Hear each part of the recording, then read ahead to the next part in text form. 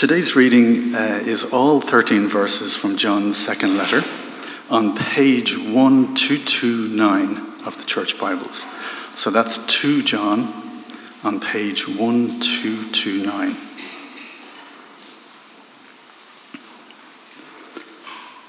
The elder, to the lady chosen by God, and to her children, whom I love in the truth, and not I only, but also all who know the truth, because of the truth which lives in us and will be with us forever. Grace, mercy, and peace from God, the Father, and from Jesus Christ, the Father's Son, will be with us in truth and love. It has given me great joy to find some of your children walking in the truth, just as the Father commanded us. And now, dear lady, I am not writing you a new command, but one we have had from the beginning. I ask that we love one another. And this is love, that we walk in obedience to his commands. As you have heard from the beginning, his command is that you walk in love. I say this because many deceivers who do not acknowledge Jesus Christ as coming in the flesh have gone out into the world. Any such person is the deceiver and the Antichrist. Watch out that you do not lose what we have worked for, but that you may be rewarded fully. Anyone who runs ahead and does not continue in the teaching of Christ does not have God. Whoever continues in the teaching has both the Father and the Son. If anyone comes to you and does not bring this teaching, do not take them into your house or welcome them. Anyone who welcomes them shares in their wicked work. I have much to write to you, but I do not want to use paper and ink. Instead, I hope to visit you and talk with you face to face, so that our joy may be complete. The children of your sister who is chosen by God send their greetings. This is the word of the Lord.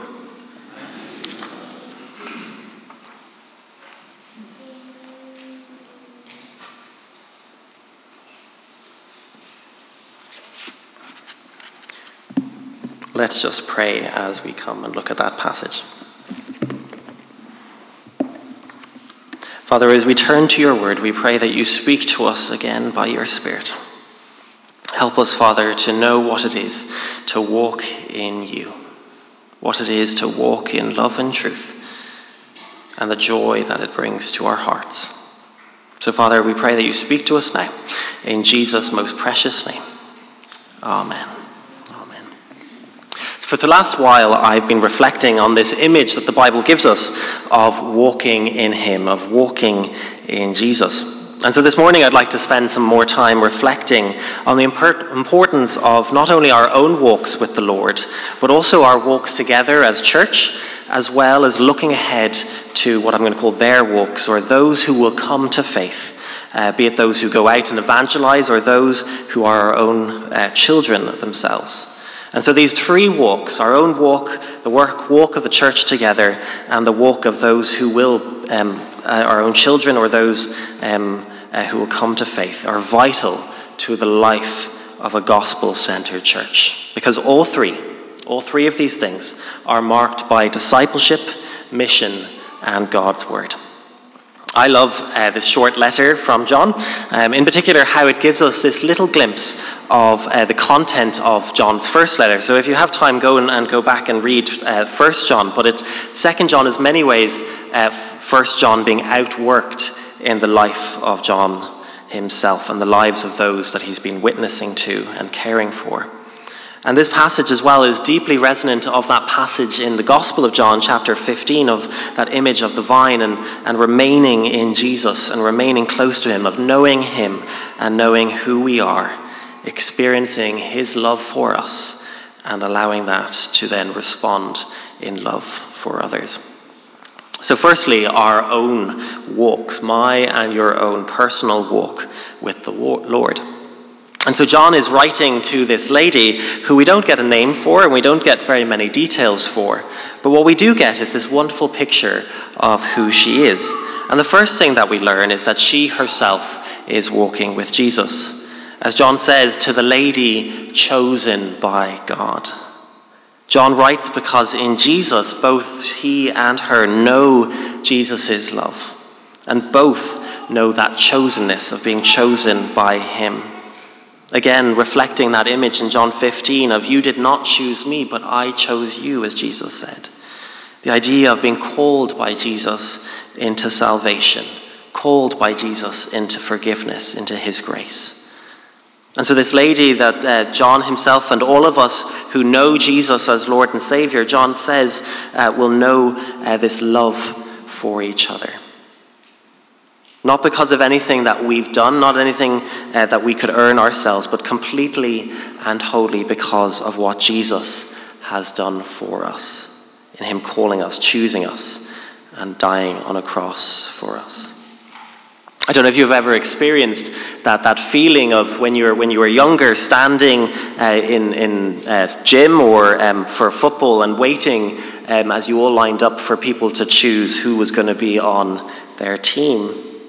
And you're waiting there hoping that your name would be called closer to the beginning rather than at the end. Because at the end you often feel that you're only chosen because you were the only one left.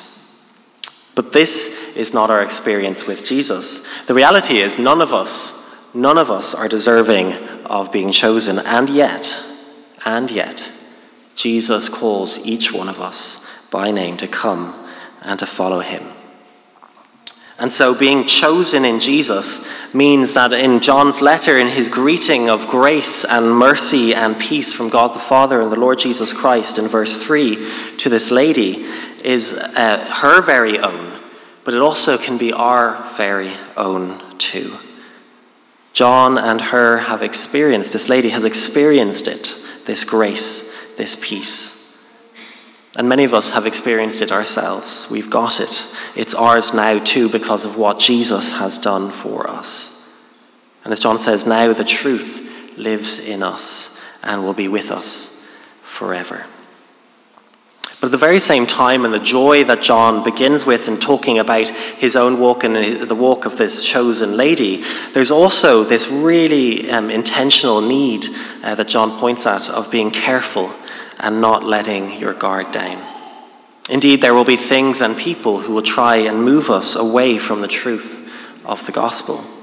People who will try and get us to exchange the truth for lies. And so that's why the latter half of 2 John focuses on warning the chosen lady and all those who follow Christ to avoid those who tell lies and do not even acknowledge that Jesus came in the flesh. But he also warns them, not just those who are rejecting the gospel and rejecting Jesus, those who try and reject and speak lies of the truth.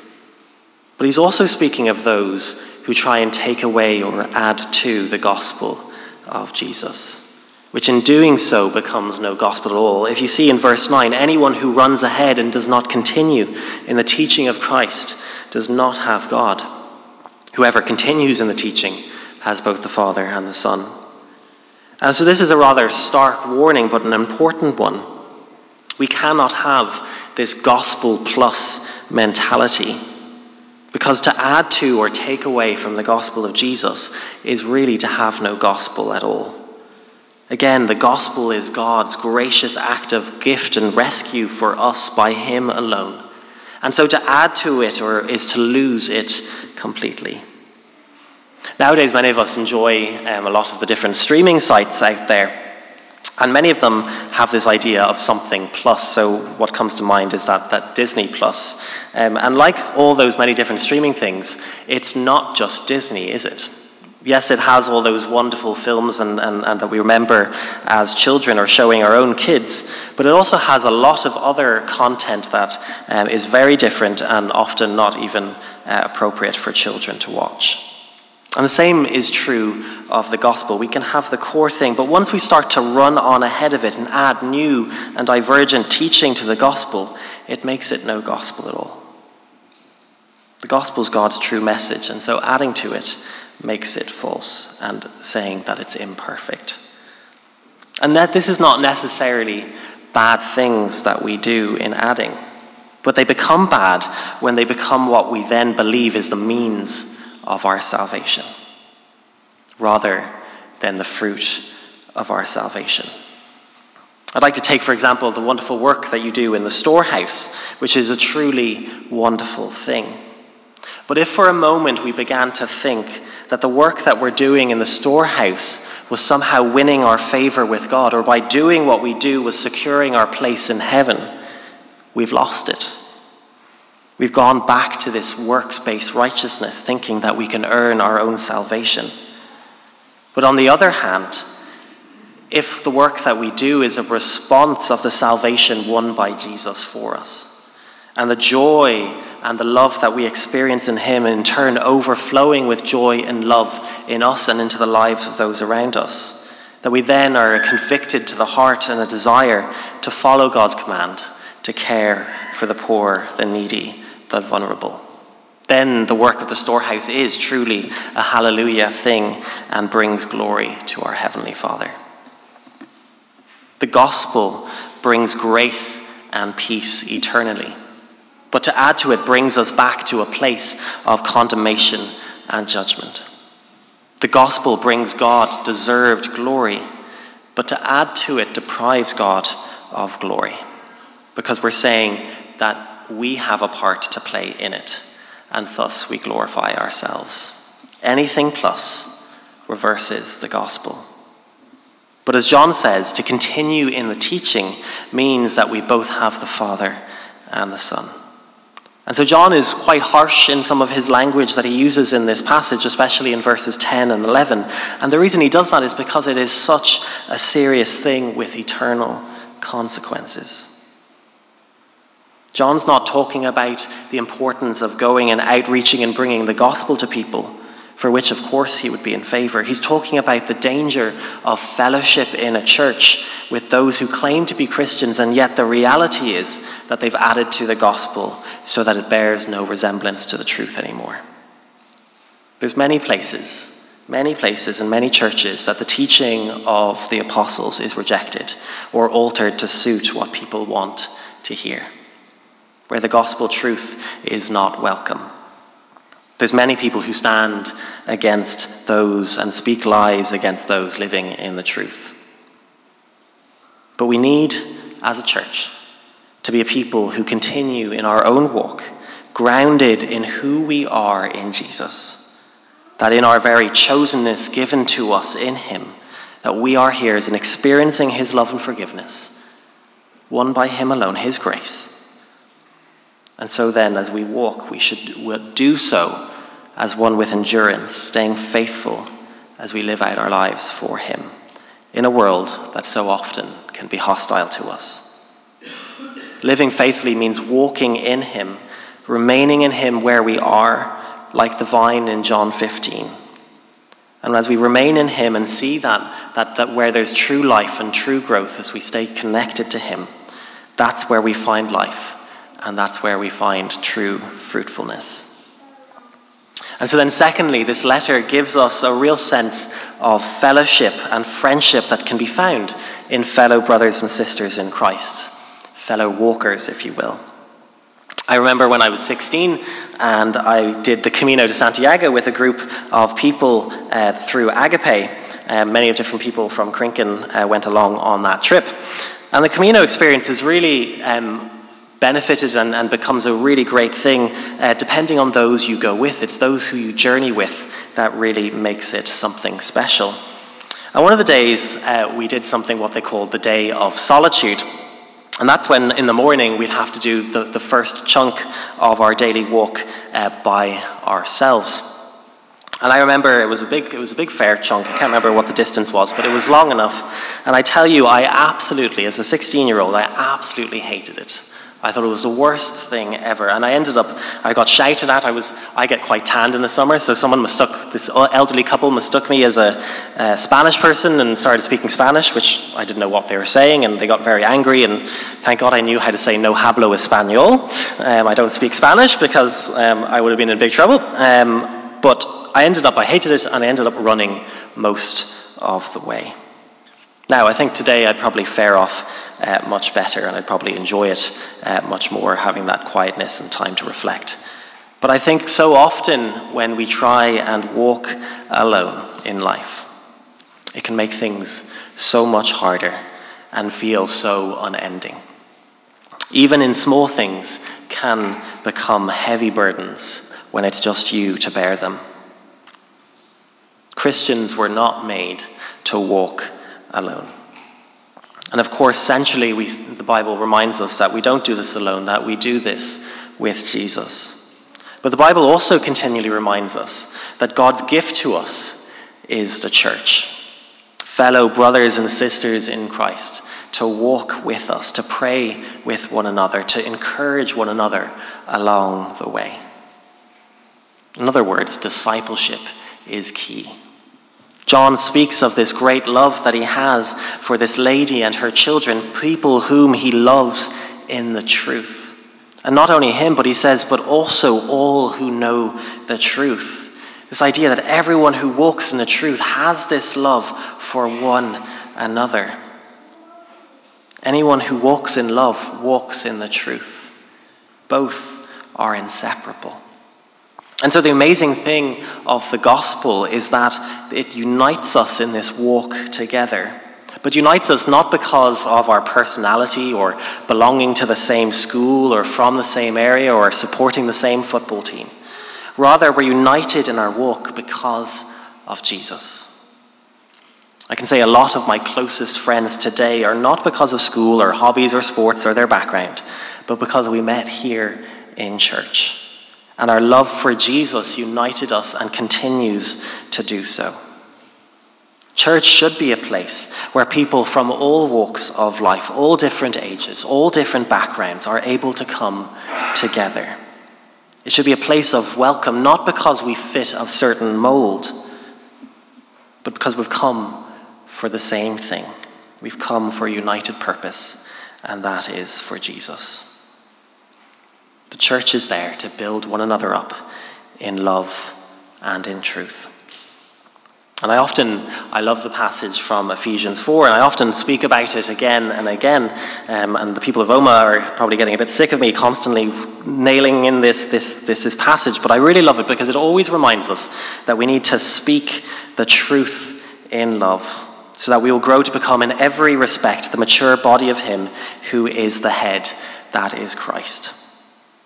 Some people today love to talk about love, but they completely neglect the element of God's truth, of the biblical message, of what is truly right and wrong, and of the model of Jesus' deep sacrificial love for us, what God's idea of love is. And others are so focused on the truth and showing it to be right that they fail to see that knowing and living in the truth should always lead to responses of love. Love is at the heart of the true gospel. So to say Jesus is the only way to be saved and all others is false, that is indeed truth. There is no other way but in him alone. But we also must hear this with the fact that Jesus, who went to the cross, willingly died for you and me as a sacrifice for our sins, and calls us to receive him, to know him, because of his love for us. Again, that salvation not earned by us, but by Jesus alone. And so his model of love to us calls us then to love our neighbor as ourselves, to love our enemies, to love others as God has loved us. That is love. And so when we walk in the truth and in love, means that we follow Jesus and his ways, that we receive his love and truth, and in turn, we love one another and build each other up in the truth. And often we can be quite forgetful of this. But John reminds us and them in this letter that the command of God is to do what? But to love one another. As he says, "And now, dear lady, I'm writing to you not a new command, but one we have had from the beginning. I ask that you love one another. His ways, his word, his love." We need to walk with one another and build each other up in the truth and love, so that we as a church can be firmly grounded in God's word, to produce maturity in one another, ever established on the rock that is Jesus. And so then thirdly and finally, the impact of our own walks with the Lord, both personally and then our impact of our walks together as church, are vital then in how we witness the truth and love to our children and the world. Why? Because it is our greatest need, as well as the greatest thing, to walk with Jesus. So to see others know and love him and have life in his name is pure joy. And you can really see a sense of this in this letter. See how John not only addresses this letter to the lady, but in verse 4 talks about the great joy it is to find that some of her children are walking in the truth too. It's such great joy to see children walking with Jesus. We want to be disciple makers, not just in our own communities and also across the globe, but we also want to be disciple makers in our own families. I love this story that I heard a good few years ago of this university worker who was welcoming the student in the UK, arriving in England from China, who was coming to do a year abroad in China as part of his university. And the university worker, as he picked him up, offered this student, could he take him sightseeing? Where would he like to go? And he would be very happy to show him around. And this student, quite bizarrely, asked him, "What I'd really love to do is I'd love to go to Barnsley in the north of England." And so the university worker looked a bit bewildered of all the places he could go and see in England. Why on earth would he want to go to a place like Barnsley? Not to offend anyone if you're from Barnsley. But this man then, this student from China responded, saying there was once this man who came from Barnsley, and he came all the way to my home village in China. And that man told my great-grandfather the good news about Jesus. And because of that man, not only do my great-grandfather know Jesus, and my grandfather and my father after him, but me as well. Because of that man, my whole family know Jesus as their Savior. And I just love that truth, and that's the story of Hudson Taylor, who founded the China Inland Mission, who came from Barnsley. But I just love that image that it gives us, reminding us not only of those who go far afield, go to the ends of the earth to share the gospel, but also the response of that great-grandfather of teaching his children in the way that they should go, in discipling them, so that they too could know the truth and the joy of knowing Jesus. The chosen lady's walk in our own passage had an impact on the lives of her children, as well as that John had a great impact on her life and the wider family as well. All of which, even this letter today, we're reading it here centuries later in an island, small little island off the Atlantic. We're reading the very same words that he wrote to encourage this lady. The heart and the life of a gospel-centered church should be one where our own walks impact others, where our own personal discipleship leads to disciple making. We want to see both those inside and outside these walls walking with Jesus. Now, whether it's praying for them, or whether it's teaching them, or modeling that sacrificial love to them, or modeling what it is to walk in love and truth, or going out and evangelizing in various different parts of our community, or serving in various ways, whatever it might be and whatever it might look like, we all have our part to play. As Crinkin has that reminder every time you walk in and out of that front door, that Jesus' invitation to come and to see.